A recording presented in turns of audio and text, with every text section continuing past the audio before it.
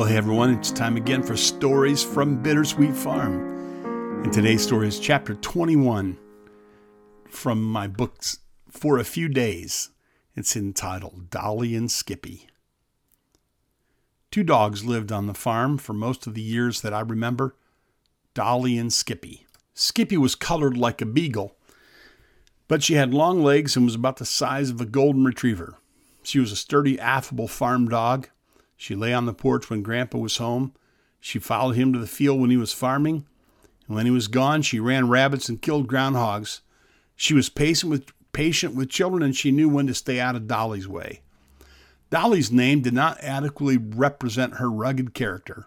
On winter nights, she would contentedly burrow down into a snowbank and drift off to sleep. In the morning, Grandpa would step out on the back porch and whistle. She would rise up from her sleep, shake the snow off her coat, and bound for the house. Grandpa had a fanciful imagination, and he'd read all the Jack London stories.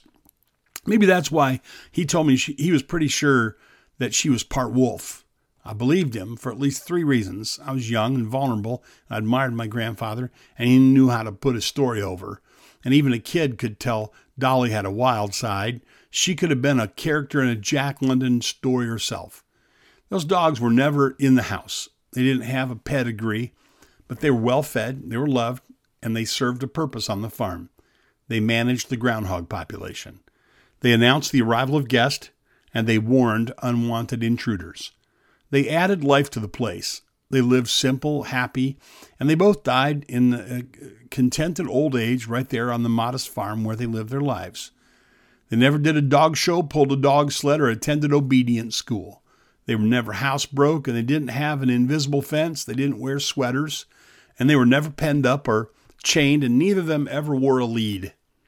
Even without formal training, they had common dog sense. If Grandpa and Grandma left for a weekend visit or vacation, they didn't hire a kennel. Skippy and Dolly just kept an eye on things and looked out for themselves. They were just garden variety farm dogs. Sometimes we can just cherish a too high opinion of ourselves. And while we're yearning for stardom, success, fame, fortune, promotion, and notoriety, we're wasting our precious life and squandering the simple joys all around us every day.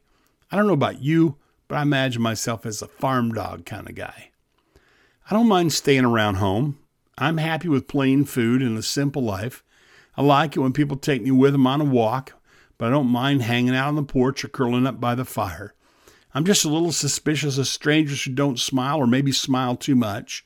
Fancy people are interesting, but I think people like plain folk better. Plain people like Skippy and Dolly who scouted hills of my grandpa's farm when I was a boy growing up. The Bible says live in harmony with one another and don't be haughty or associate with the lowly. Never be conceited. Romans 12:16. The farm would not have seemed like a real farm without the dogs. They are part of what made the farm a farm. I don't know how else to say it. It was a humble place guarded by a couple of humble dogs. And when I hear a dog tail thumping on a wooden porch, I feel a warm sense of welcome. That's the story from out on Bittersweet Farm today, where every day's a beautiful day and a little light in the kitchen